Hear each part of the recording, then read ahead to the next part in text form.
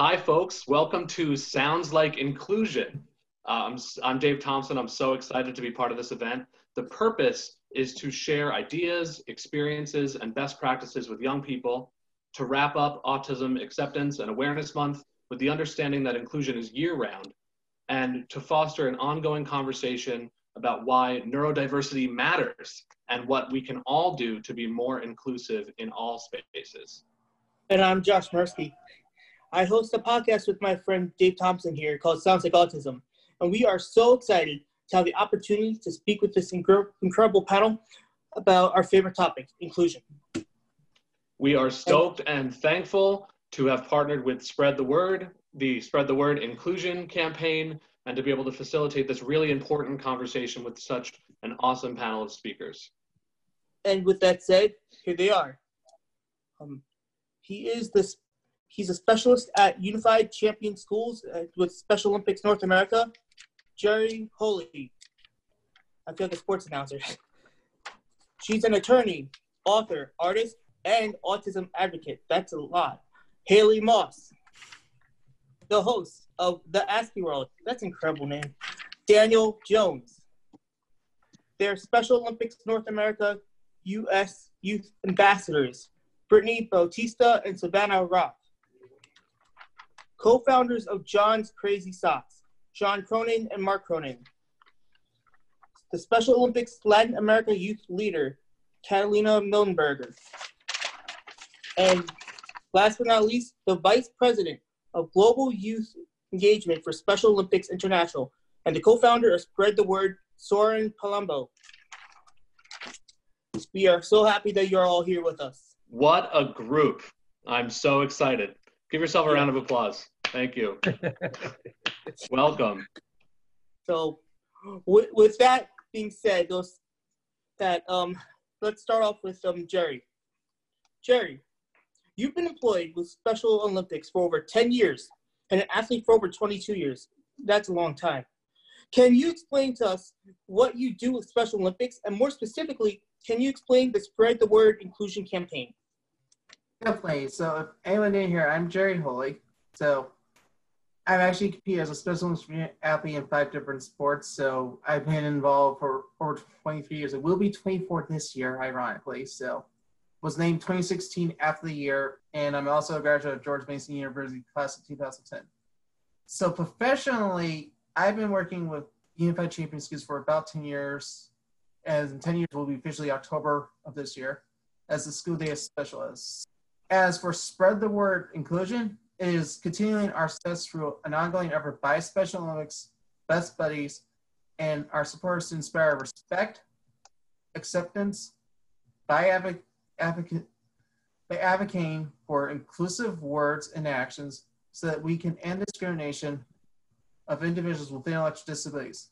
The campaign, created and reimagined by youth, is intended to engage schools, organizations, communities to rally and pledge their support for the inclusion and acceptance of people of intellectual and developmental disabilities. And I actually am fortunate to actually got to meet 2 co-founders, Soren and Tim Bolshriver, who I've become very good friends with as well. And it's been an awesome campaign, and it's been an awesome opportunity to work at Special Olympics and to compete in Special Olympics as well. And while on that, let's shift over to Soren. Soren, can you explain what you do with Special Olympics? And can you speak out about the Spread the Word from your point of view? Yeah, I'd love to. And big thanks to both of you for having me on. At Special Olympics, I have the joy of being able to work with Jerry and our colleagues around the world. So Special Olympics, we do a lot of school-based programming. Jerry spoke a little bit to our work in the United States, but Special Olympics, we work in over 190 countries and jurisdictions. And in many, many, many of those, we do inclusive sports, youth leadership development, and community engagement in schools. And that might be schools in parts of Eastern Africa and South America, where Kalina is joining us from. We have schools in India that we work with, all parts of Europe, and all around the world. All of these schools are participating in things like unified sports, which are sports that involve players with and without intellectual disabilities playing sports together. and also doing leadership development together. So think of like a club in a school, for example. And I get to work with our staff around the world to make that happen. It's one of the coolest jobs that I've ever seen. And I came into Special Olympics with a passion for this work. I have a sister with an intellectual developmental disability. So I grew up very close to both the challenges, but also the joys of neurodiversity. And as someone who's been close to it as a family member, and have seen all the great things that it's done in our life and the challenges, it's been a calling of mine to be able to work with young people around the world, both to increase their skills for inclusion, people with and without disabilities, learning the skills of inclusion, and also a greater and greater appreciation for the differences that we have that make life that much better, which I think is a core part of the conversation that we have here today, and was a big part of the campaign, the Spread the Word Inclusion campaign. So we, as Jerry mentioned, our campaign's been going for some time now, about 10, 11 years into it. And we originally started as a campaign around language, specifically a campaign around the use of the word retard in English, and how much division that word sowed into school environments, workplaces, communities, and the pain ultimately that it caused both people with intellectual and developmental disabilities and people who were close to them and anyone else who's ever felt excluded or marginalized. And so what we did is we wanted to bring more attention to this and position it as a teaching moment and as a learning moment for people to recognize how much our words affect others, especially when we have a word that is so pointedly used to exclude people who are different. And so we worked through this campaign, Spread the Word to End the Word, since about 2009. And then what we noticed in the last 2 years is that we had an opportunity to bring this into the next level. And we realized that while a campaign around language is really important, there were so many more ways that people could bring inclusion into their life, and that there were ways that people could act for inclusion beyond just the words that they used. And so what we've done is we've grown Spread the Word into a campaign that calls people to make a commitment to act for inclusion, to take a pledge to act for inclusion. We think that if people can take even just that first step towards being someone spreading inclusion, that's a first step that is extraordinarily valuable and won't be the last step.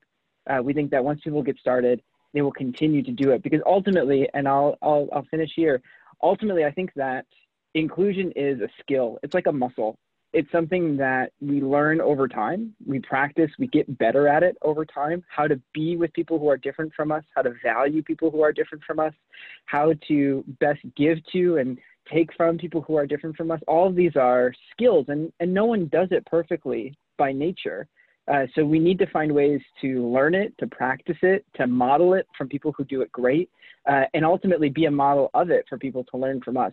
So that's what our campaign's all about. It's about building that skill for inclusion in schools, in the workplace, in the community, both in the United States and also all around the world. That's amazing. That's beautiful, man. Yeah, I've obviously known about the Special Olympics for a long time, and I've volunteered all through my school days. And it's one of the organizations that's doing the really important and great work. But as of recently, ever since we've been working on this project, really started to pay attention to like the culture as an organization. And I think that it should really be looked at and used as a model for how people should be thinking in an inclusive way. So it must be a really cool place to work, right, Josh? Absolutely. I remember like a while ago, I used to like do the powerlifting for Special Olympics. Yeah, it was great. It's a really great organization. And so on that topic, so Jerry, could you describe for us what an inclusive workplace looks like? How can other companies and organizations strive for an inclusive workplace? So definitely. So the ability and talents are, all abilities and talents are accepted, and everyone is valued as a contributor, as a contributing person to the workplace. Everyone works together for the greater good. Everyone enjoys their coworkers and maybe even hang out with them outside of work. I've done that quite a bit. Everyone has a say towards a final decision, And my sort of piggyback of how they can do it is basically don't judge a book by its cover, the old saying as it is. It's more about the inside, not the outside. So basically in saying see the abilities and talents, but not the disabilities. And value what each employee can bring to the table to be a successful organization and company. And I mean, John with his part doing the sock event, I think I highly praise that. I really want to buy a pair of your socks one day here, hopefully. They're great socks.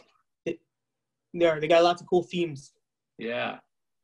Yeah. Harry, we got to send you some socks. There you go. John and Mark are our neighbors. Josh and I work for an organization called Spectrum Designs Foundation in New York. That's a social enterprise that does some work with Special Olympics. We do screen printing and things like that, and we gainfully employ and provide vocational training to people with autism. And John and Mark are our neighbors. There are the other big social enterprise in the area. So Long Islanders. Yeah. Very So cool. New York represent. So Haley, how might social distancing be challenging for people who the neurodiverse population, and what can we do to support each other right now? I think the thing that's probably the most challenging about social distancing is the fact that it completely upends routines. I know it's upended my routine and the routines of many other autistic and neurodivergent people that I know, because I don't think it's that the social distancing itself is a big thing, because I know a lot of people with disabilities like, well, we're already socially distant. We stay at home. We also struggle making friends. But I think that in-person interaction and that change in routine really is different. I mean, so I think that's when it's a little bit scary and uncertain for a lot of us as well.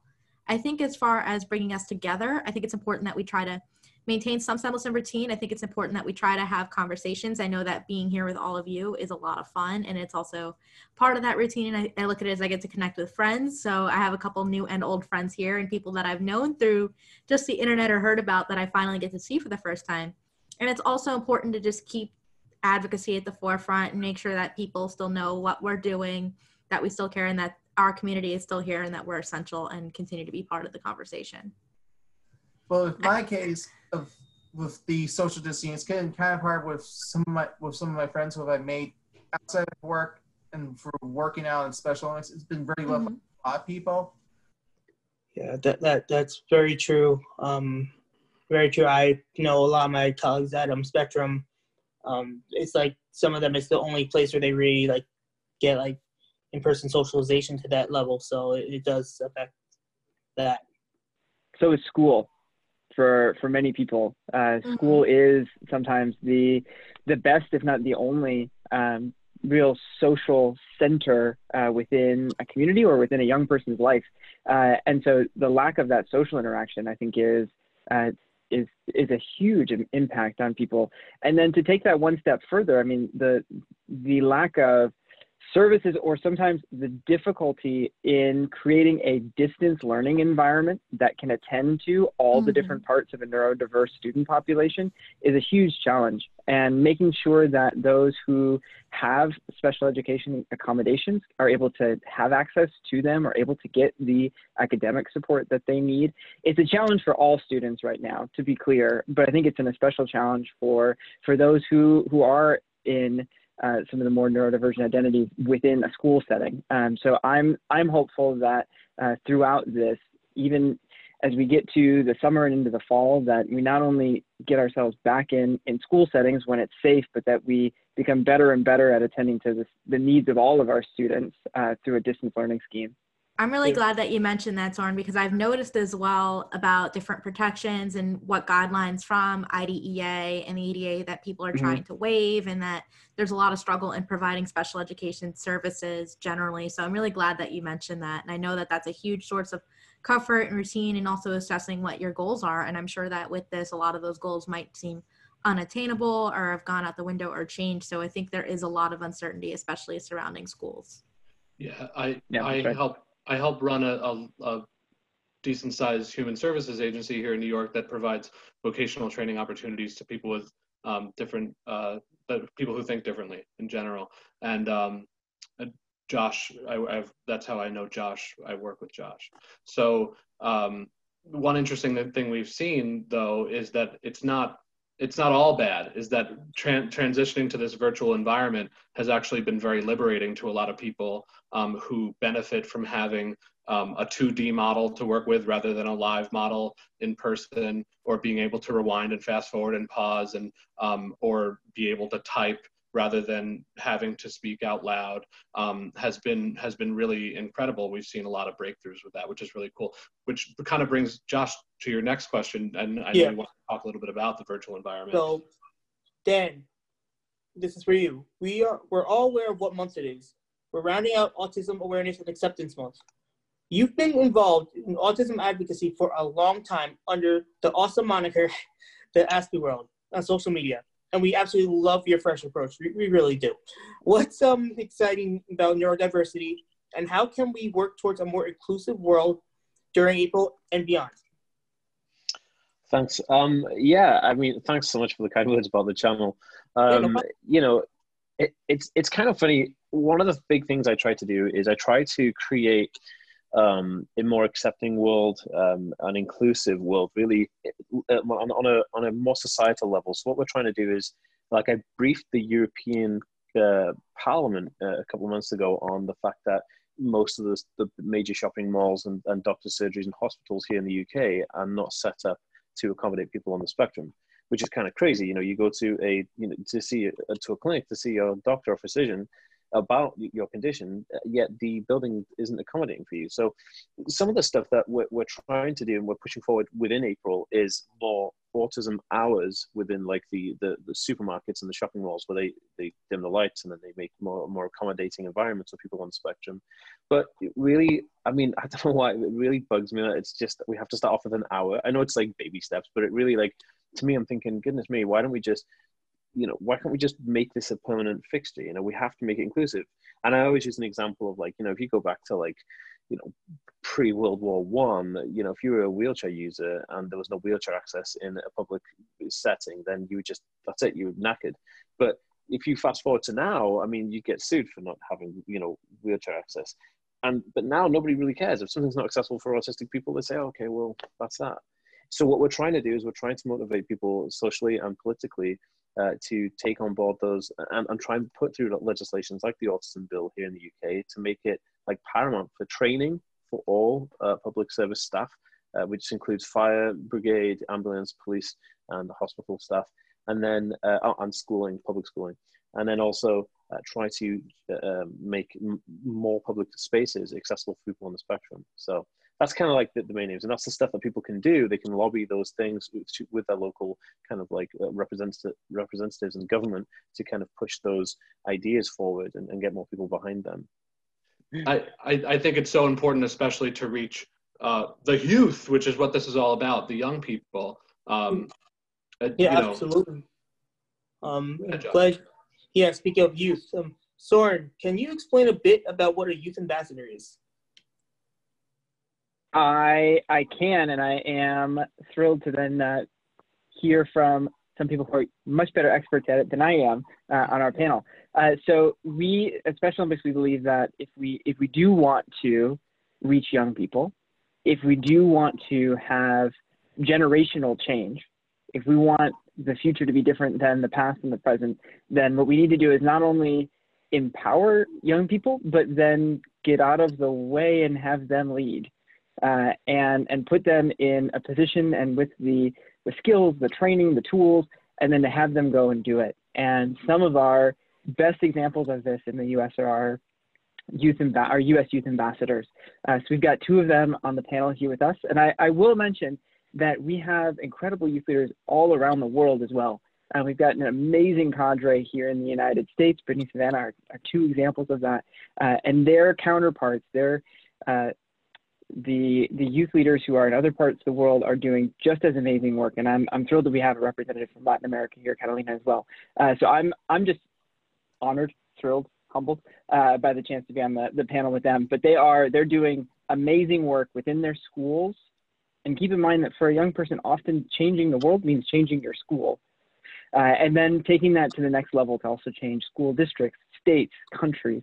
And these are amazing examples of it happening all around us in different ways now, certainly, given our current circumstances.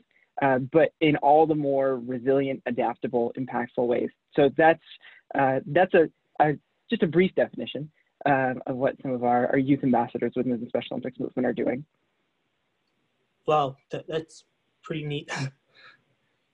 Well, since you brought up that we have some of them on the panel, Brittany and Savannah, can you explain your involvement in Special Olympics as students? What do you think about the importance of awareness events like Autism Acceptance Awareness Month, and how can we get more young people involved in events like this?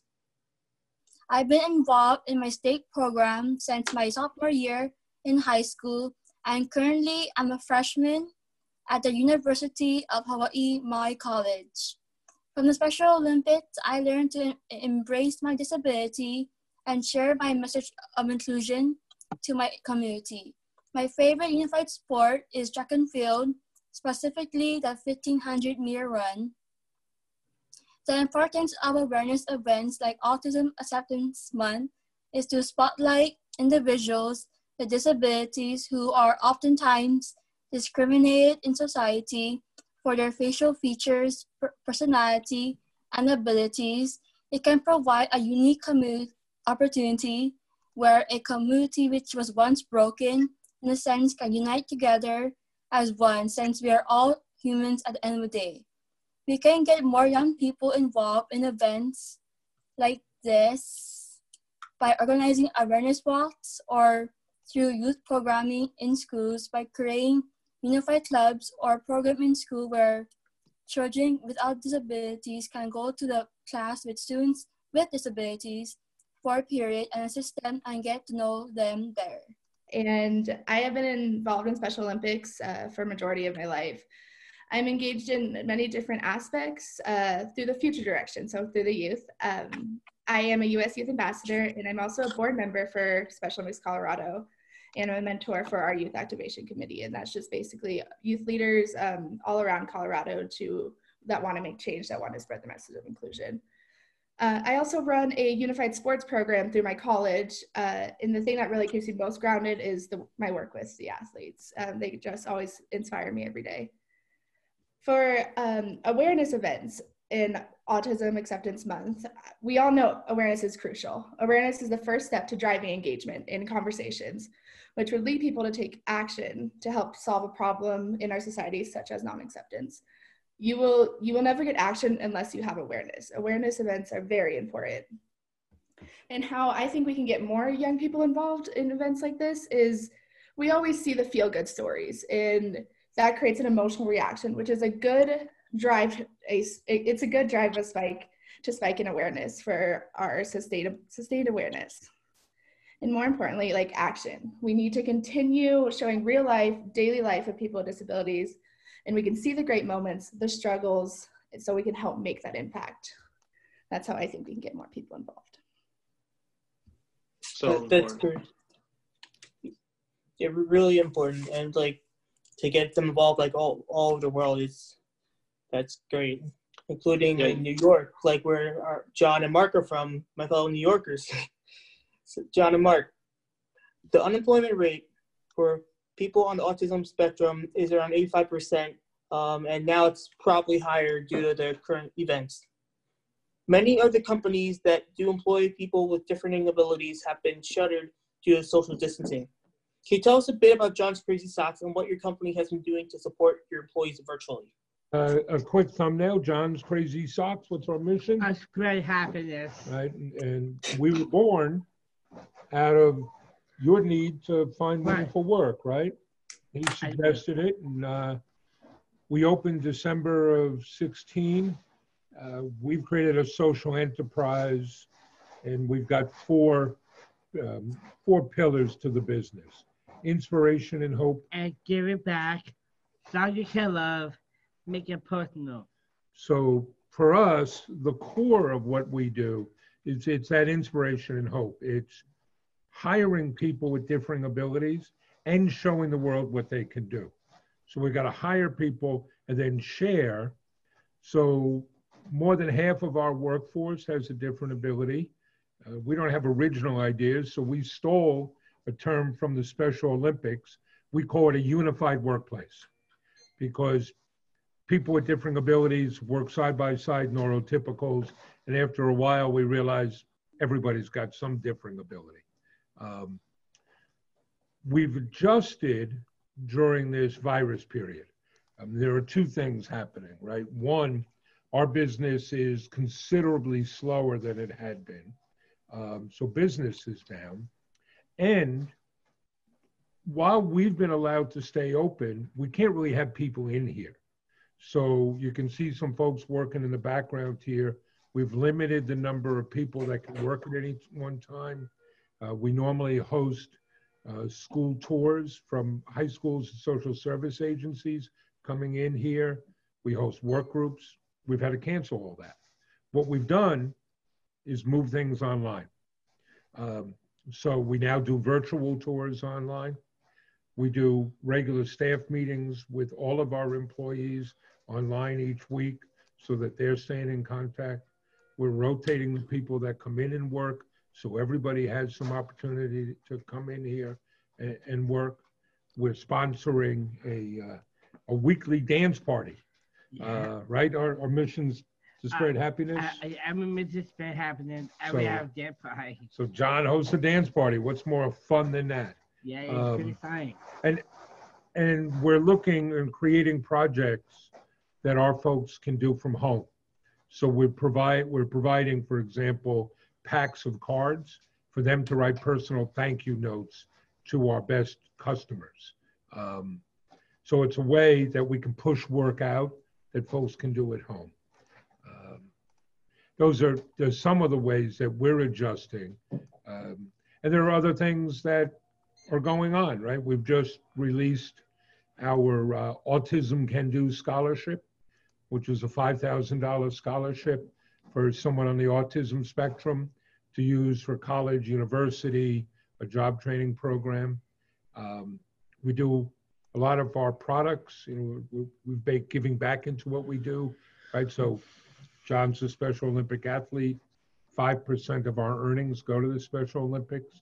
A lot of our products raise money for charity partners. And we've just introduced our healthcare superhero socks that are raising money for virus relief with the American Nurses Foundation, with a hospital here in Long Island called Good Samaritan. So those are some of the things that we're doing to adjust during this time period. It's part of the nature, and I know you guys at Spectrum know this, right, of the social enterprise. Part of our mission is to show that we can have a successful business because of whom we hire, not in spite of it. So evidence, part of what we want to show other employers is that it's not altruism hiring people with different abilities, it's good business. I always say, John's a nice guy. I'm not. We're hiring people because we need good workers.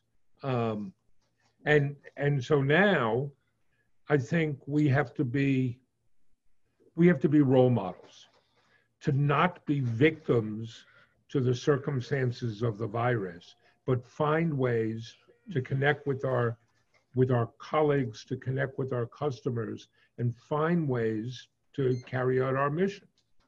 I agree 100%. So, Haley, this one's for you. How has your work environment changed during these times, and how can we ensure we're being inclusive in the virtual environment? So for me, I actually traveled a lot for work before this. So I used to go speak. I went around the country. And right now, obviously, with different social distancing and stay-at-home orders in place, there's no travel. I also think the most important thing is public health. And what we're seeing, at least what I've noticed, is kind of the transition into virtual events. So things like this, which are wonderful, and it's great because I think they're actually more accessible. So I feel very hopeful about what's going on in the future of work. I'm working from home a lot more, and I think it's accessible to most people, especially people with disabilities. So it is inclusive because if you need to take breaks, if you need to self-accommodate, certain considerations that when I was in an office job that I wasn't always thinking about sometimes aren't really at issue. So I'm not thinking about how my former office would have fluorescent lights, for instance. I'm thinking more about how can I make sure that the information and education that I try to provide and whatever services I'm trying to provide can reach as many people as possible. So if anything, it leaves me with hope, but I'm also curious about how it's going to transform work going forward beyond this. So I think it's really important with the remote environment that we have so many new opportunities for inclusion. People with disabilities have been shut out of the workforce, especially because there are times when we requested reasonable accommodations, and in a lot of other disabilities, not just neurodiverse folks, that people with physical disabilities, for instance, might have requested a work from home environment. And I've been told under the Americans with Disabilities Act that it is an undue hardship on an employer, or it's not a reasonable accommodation. But in light of the pandemic, we've been seeing so many different work environments go remote and virtual that it really wasn't that much of an undue hardship or such a large burden, because nearly every workplace in many, many different industries have gone remote, have gone virtual. So it shows how much is possible, and it gives me a lot of hope in closing some of those employment disparities and gaps for people who are on the spectrum or have intellectual and developmental disabilities, as well as physical disabilities. So I think, honestly, it just gives me a lot of hope more than anything. Yeah, I want to bring on Catalina. We've heard from Dan from the Aspie World, who's in Wales, and now let's hear from Latin America and from Catalina. How do you work towards a more inclusive world, and how has that changed lately? We believe that inclusion is a daily work, that you don't have like holidays, you don't have a stop, and you don't have to wait for an event to be inclusive. So, for example, if you are in a bank and you see that someone is being excluded, or you see inequality and you claim for that, you are being inclusive. But apart from that, we believe that it's crucial to work with the youth, because we think that is the power of the future. So if we educate with values and with inclusive objectives today, tomorrow we'll have an inclusive society. So we used to work with schools. We love it. We did like a debate after watching a movie or a series. But now, of course, we can't because of the social distancing. However, we are still working on inclusion, especially from the social media. For example, with Special Olympics Latin America, we planned different challenges to post on Instagram, so we can spread both inclusion and hope in this moment that is not easy to everyone. And switching to Brittany and Savannah, how have you both worked towards a more inclusive world, and how has that changed lately? So how do we both work towards a more inclusive world? I seek out opportunities to spread the message of inclusion. It's about living the lifestyle of inclusion and spreading the message. It's about doing things like this podcast to create more awareness of inclusion. It's about just having social media challenges, anything like that. How it's changed lately is people have more time on their hands right now because of quarantine, and using tools like Zoom and social media right now allows you to get people's attention, and they can really absorb the messages you're trying to convey. So that's what we've been taking advantage of. Right now, I've been doing weekly workouts with my teams, and the youth ambassadors. We're doing social hours every week, and they're also creating social media challenges and spirit weeks to get everyone involved and to really spread the message of inclusion. Britt, do you have anything you want to add? Yes. I work towards a more inclusive society through my positive outlook on life and through past experiences through bullying. The one thing I realized about my disability is it's something that I can't control. I wasn't forced to live with my condition, and I'm capable of a lot of things, and every obstacle turns into a huge milestone and accomplishment for me. Due to the current circumstances, social media and Zoom has been a great resource for me to connect with my youth ambassadors, take part in virtual Special Olympics activations, including these, and have some sort of normalcy. You don't always have to attend conferences. The simplest impact is good enough, and we can still share our vision virtually. Yeah, that's great. That's wonderful. So back to Jerry. Jerry, what does inclusion look like to you and your organization beyond the times of social distancing? Well, sort of picking back off of so many other comments, I think social distancing has had its impact. Obviously, there are some, especially with USD programs, who are moving to doing some virtual events as well. My state actually has a virtual fitness group, so like we're doing some fitness challenges and stuff. But as for Special Olympics as an organization as a whole, Special Olympics will continue to push for inclusion even after social distancing, and which I think this is just my thought, but maybe ours, is social distancing and stuff has made everyone realize that we're all in this matter together, and we must find innovative ways to push inclusion both physically and virtually. So it's kind of like that challenge. We're learning a newer element to how we can deal with the challenge. But inclusion to me, as after all this social distancing, is just being stronger and better. Like my best friend and training partner, Tori Martin, who I really miss a lot because we usually work out together twice a week and such. It's hard enough that not to see each other, but obviously, but also we were able to talk to each other, but also seeing some of our friends who we've met for the gym has made it hard. But what I come out of this is also we're more well versed to handle situations where we could be creatively incorporating virtual elements into staying in touch and having social gatherings. So social hours, virtual happy hours, virtual team meetings, you name it, maybe even a virtual pizza party one day, who knows? We'll all come up with some fun stuff with virtual reality.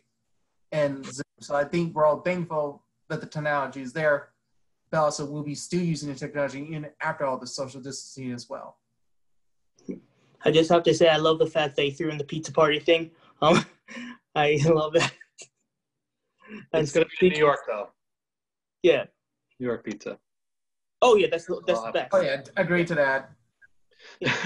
And speaking of pizza, Haley,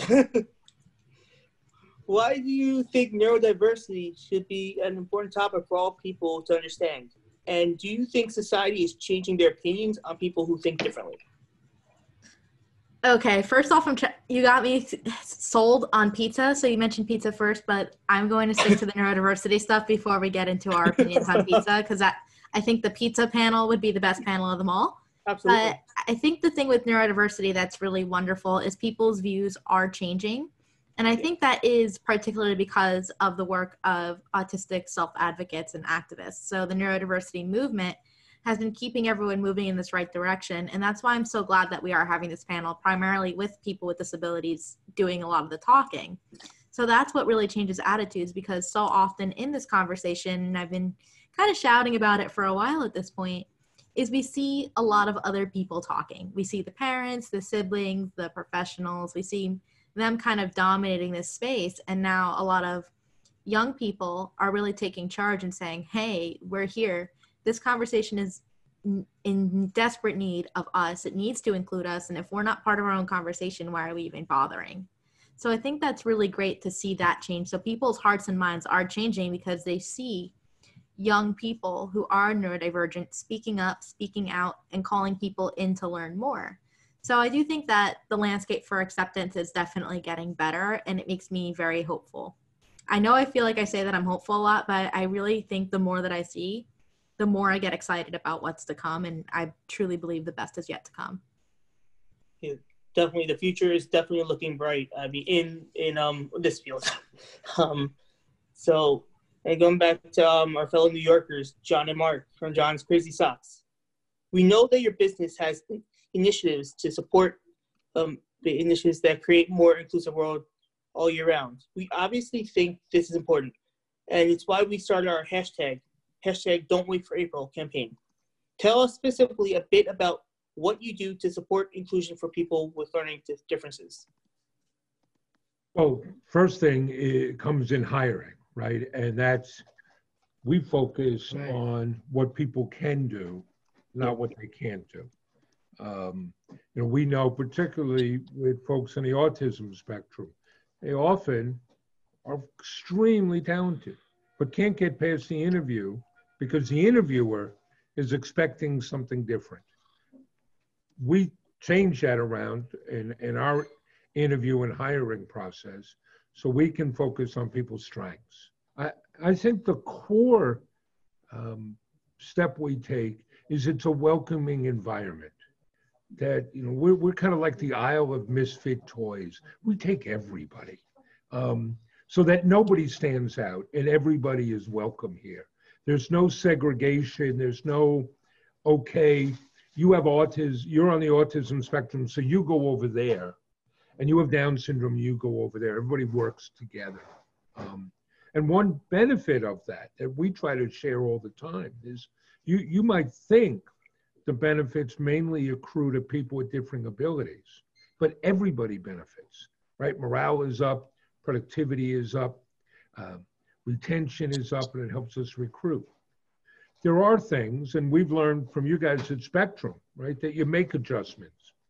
If we're going to change, we know we have to give people lots of advance warning that we're changing a routine.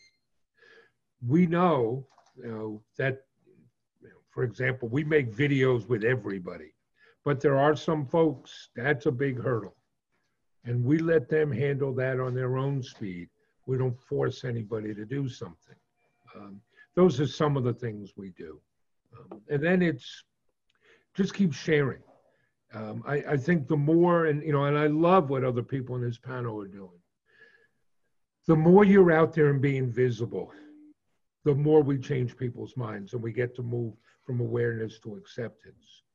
That's why the videos we make and the tours and the speaking engagements and the advocacy work are so important. And one ingredient we have is no broccoli. Nothing that your mother says, you have to eat this, this is good for you. We want to show people as they are. Right? Does that make sense? I think that makes total sense. And I think you have a really good inclusive work environment there. And I'm really glad that you also mentioned earlier when you were talking about barriers that autistic people and neurodiverse people face during job interviews and things like that. Because I often have to tell people about eye contact, for instance, is that a lot of interviewers think of it as a sign that we're not able to be trusted, when really it's just, it feels physically uncomfortable to stare someone straight into their soul. So I'm really glad that you mentioned it's the come as you are and we're not going to force anything. Because I think a lot of the issues that we see in hiring and workplace is a company culture thing, rather than just necessarily that the autistic person or person with an intellectual or developmental disability doesn't quite get it or understand. I think it's a cultural thing that, because so much of the focus on training is on training us, when really so much of it needs to be for the employers and the people who are already there. But let's hear from our international guests. It's getting late in Wales, right, Dan? Josh, you have a question for Dan? Yeah. So Dan, your YouTube and social media pages have made a huge impact way beyond the borders of Wales. What can people be doing through tech to promote a more inclusive world globally? Thanks, man. Yeah, I think, technology is breaking down the barriers because it's giving people access, like Haley was saying about like doing these kind of seminars. It's giving people a safe way to participate in conventions and different types of seminars. I think that's amazing. So technology moving forward in promotion of this kind of like more accepting world, I think it's being honest and sharing your kind of experiences. I think we see that a lot now. People putting their own experiences online on Instagram and Twitter and Facebook about how they're coping with neurodiversity, or how they're coping with their job, or how they're coping with relationships, and making community groups online. Like, for instance, our Facebook page has a group attached to it which we made, and that group alone has like 4,500 people in that group, and that's kind of like a community group where people just get to talk and discuss things. I think using technology as your new information sharing platform is going to be, as for like tips and hacks and how to deal with, that is the way forward, and that's how you can promote things. I think and all I'm doing is I'm telling people, I'm highlighting to people ways to do that with the advocacy work that I do, and I think that's amazing. And I think that is definitely the future of that kind of parent support group, or that like peer support group, or even just a autism social group. Yeah, definitely. Technology is really, it's making things easier, I feel. Yeah, it just makes things more accessible. It's exactly, it does exactly what it says in the tin. Mm-hmm. Yeah. And as always, disability tends to bring about innovation. And I think seeing this with technology is really great too. And I know that there's so many ways to improve on it, and there's so many other different ways that we can make things accessible. So it's pretty awesome, especially getting to all be connected and people who might not have physical access to these spaces. So I know from my last speaking trip, I was somewhere and visited remote areas, and they're like, oh my God, we're so glad that you're here. We usually don't get these things. And then they were also live streaming it throughout the state. I was in Alaska, and we had people that would attend the live stream and say, we are so glad to have access to this kinds of resource and education. And it's like, now with everyone doing virtual things, it's so much more accessible, and it's so much more available to people who otherwise might not be able to travel, or for instance get on a bus, or that might not live in a major metropolitan area either, no matter where in the world you are. I mean, just looking at this panel, I know we've been talking about New York and Florida a lot, but being able to have someone from Latin America and someone from Wales and us in the States and all different time differences in Hawaii, it's so exciting to be able to all be on the same page and have a conversation about something so important. Absolutely. And it's not just in the major metropolitan areas. So you guys are in New York. I know that the folks from Special Olympics are in DC. I'm in the Miami metropolitan area. Like, these are big populous places. Yeah. So it's really great having people from everywhere and being able to reach people everywhere. Yeah, the virtual lets us do that. So in the past 2 weeks, we've given a tour to a class in Kansas, and we've had people from Australia and Scotland attending our tours that we weren't doing before because we were too limited in our thinking, believing it had to be physical. All right, we have a couple more questions. Yeah. So time to ask Catalina, can you tell us a bit about inclusivity, where you're from, and what people do to promote a more inclusive world, not just during the time of social distancing, but beyond? Well, I'm from Argentina. Oh, Argentina. Argentina. So Okay. I would qualify inclusion in Argentina with a 10, but not with a 7, because I know that we've improved a lot of things, but I also know that we have a long way to go in inclusion. First of all, I would say the main problem is the lack of information. I mean, the information is there, but I think that we need to carry that information everywhere with us. We don't have that. The information is in internet, so they will search and they will know. No, we have to take them the information. We have to sit and talk about including, about what is inclusion for you and what is inclusion for young people. So I would say that is also the main solution. If we carry the information with our own, that would mean that people would be aware of what is the situation of certain groups. And in that awareness, will wake up the willing to change that situation. So I propose that the information should be there, and we should, in this moment of social distancing, of course, that social media would be our strength, but when we are in a normal moment, we have to go to talk with our families, with our friends, because we talk with our circle, but then that circle's open, and in that way we can change a whole society. So I would say that that is the way to promote inclusion, just talking about it. Yeah, I like what you said about like the circle, because it's a good visual kind of, because I know like myself and a bunch of people I know are visual learners, so like by saying that, they kind of like put a mental visualization in my head. So yeah, I appreciate that. Thank you. I agree with what you say. All right, so to round this whole thing up, I'm gonna, and each one of you get a chance to answer this. What can people do from here on to learn more about neurodiversity, acceptance, and inclusion? Awesome question. Let's hear from Savannah and Brittany first. Hey, Britt, do you want to do this one first? Sure. Okay. In order to love and accept others, you have to love yourself. Put yourself in the shoes of an individual with a disability. The way you speak to them should be the same way you talk to an individual without an impairment. In this situation we are in, everyone should deepen their compassion and love for others with doing the simplest gestures. Lastly, break the social norms and the status quo. Befriend someone who you wouldn't have interacted with in the past, since there could be life lessons learned from each other. Good job, Britt. That's an awesome answer. I would just say, open your eyes. We're all human. Follow the golden rule. Treat people like you want to be treated. Have actual conversations. Engage. We're all human. We're all the same. Yeah. I love that. John and Mark?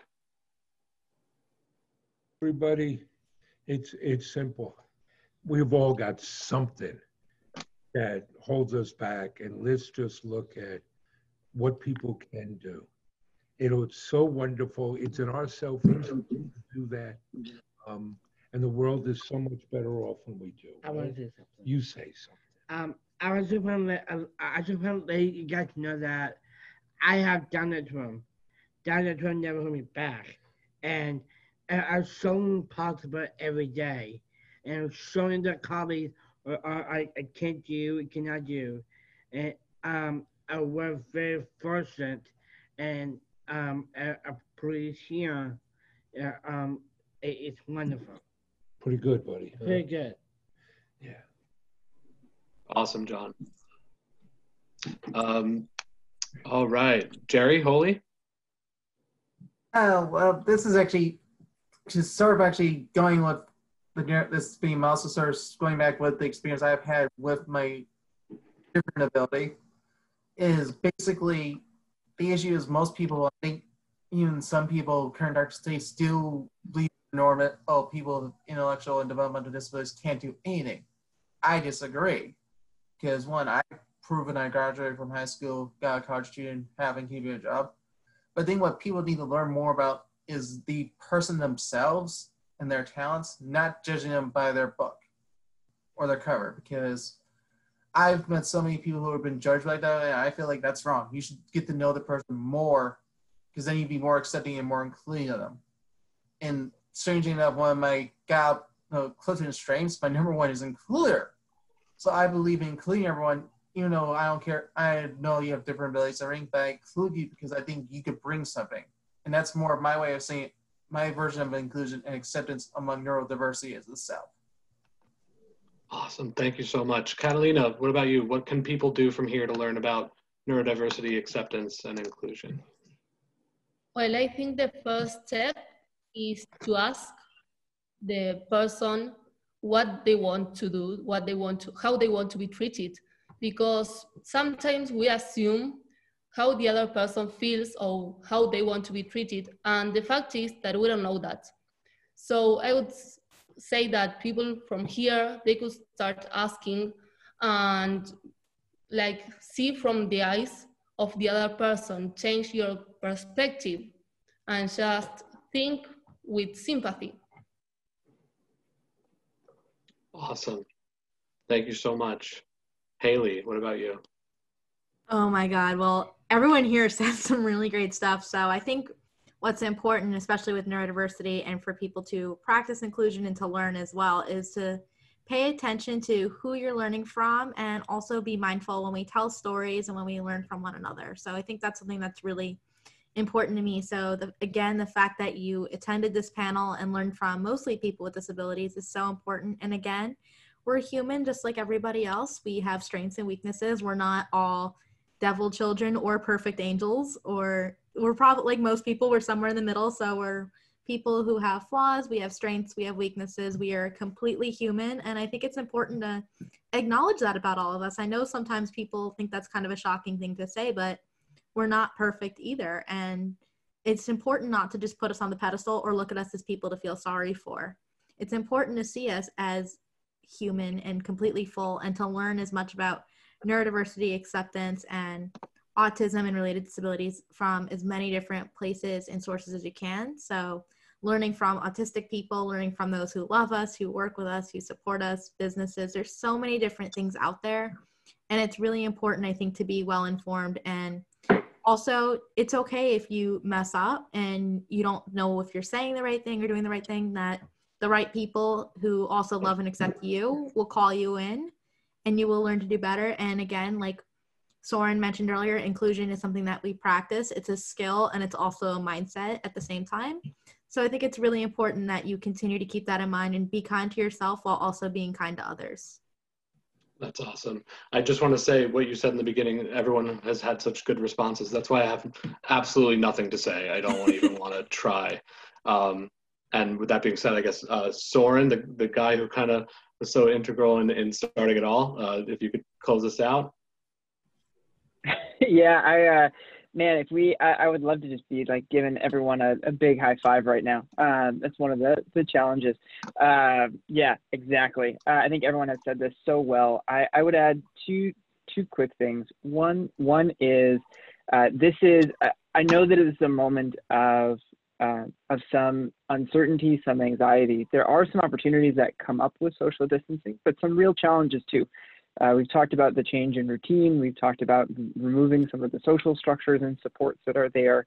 I think that this is a moment where we can also reflect on how we're going to build back better. I mean, we've seen what it looks like when some of these supports are taken away. How can we build things back so those supports are in place? How can we make sure that our schools are more supportive and inclusive? How can we make sure that our workplaces really are taking from examples like one that John and Mark have talked about, examples like Spectrum, examples like Special Olympics as an inclusive workplace? How do we make sure that we're building those better in the next phase of our country, of our world? And I think that now is a perfectly good time to be thinking about that. How, when we do go back to something that looks like normal, whatever that means, how are we going to make sure that we're doing it in a way that's even better than what we left behind? So that's one thought. How are we all going to build back better, especially in frame of inclusion? And then the other thought I would give, and Haley touched on this a bit, is I hope that everyone can go away and start practicing inclusion. And by practice, I don't just mean do, I mean try to get better at it. This is something that it's a muscle.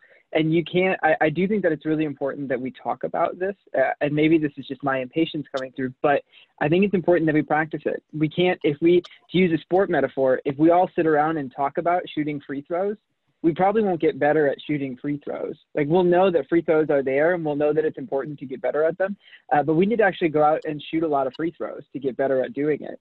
And then when we do, we'll get better and better and better at it. And I think that inclusion in some ways is simpler, is more complex, is more challenging, is easier. But the fact of it is, I think that we need to go out and practice it. We need to go out and become better and better at engaging with people who are different, encountering people who are different, colliding with difference, and doing it in a positive way. I think that each one of us collides with difference all the time, whether we talk about it in a neurodivergent frame or any other frame that we live with in life.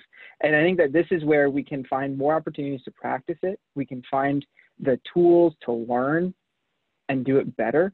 And we can find the coaches and the mentors, and we ourselves can be coaches and mentors to help other people do it. So I think that that's what I would take away from this. I hope that whether it's in a socially distanced environment, whether it's the future environment, that each one of us takes upon ourselves to really commit to practicing inclusion and bringing those in our community along to practice it as well. That is awesome. Thank you so much, Soren. Yeah, I gotta say, this has been incredible. I know, speaking like Dave, I know you would agree. It's been an honor to be able to host this amazing panel. So so thank you all for coming. Yeah, and a huge thanks to Spread the Word and to the Special Olympics for collaborating with us on this project. It's been really awesome. Josh, you want to share with everyone how they can find more about Sounds Like Autism? Absolutely. Marketing's my thing. All right. So you can find out more about Sounds Like Autism by following us on Instagram. Sounds Like Autism. When you see the little logo like that, that's us. Follow us on Facebook. Again, Sounds Like Autism. We have a website, soundslikeautism.com, where you can find on there a link to our TEDx talk, amongst other things, and pretty cool stuff. And also, just got throw this out there. We have shirts and hats, which are really cool. And so just got throw that out there. Marketing thing. And where can they listen to the podcast? What about the podcast? And the podcast. Oh my God! And the podcast. anywhere you get podcasts, like iTunes or Spotify or whatever. Sounds Like Autism. Yeah. Yeah, And please follow Pledge to Include on Instagram and Twitter and Facebook at Pledge to Include to follow the Spread the Word campaign. And www.spreadtheword.global. Oh, and you forgot our hashtag. Don't wait for April. Because inclusion matters all year round. Hashtag Pledge to Include for all of our posting about this event today. Thank you so much, everybody. This has been a real honor and a privilege to be able to gather such an awesome group of people from around the world. Truly, this is huge honor. It's an absolute pleasure talking with all of you. And yeah, I know that all of us are definitely going to continue to change the world once this whole thing blows over. So it's truly been an honor to talk to all of you influencers. I truly think we could be called influencers at this point. So thank you so much.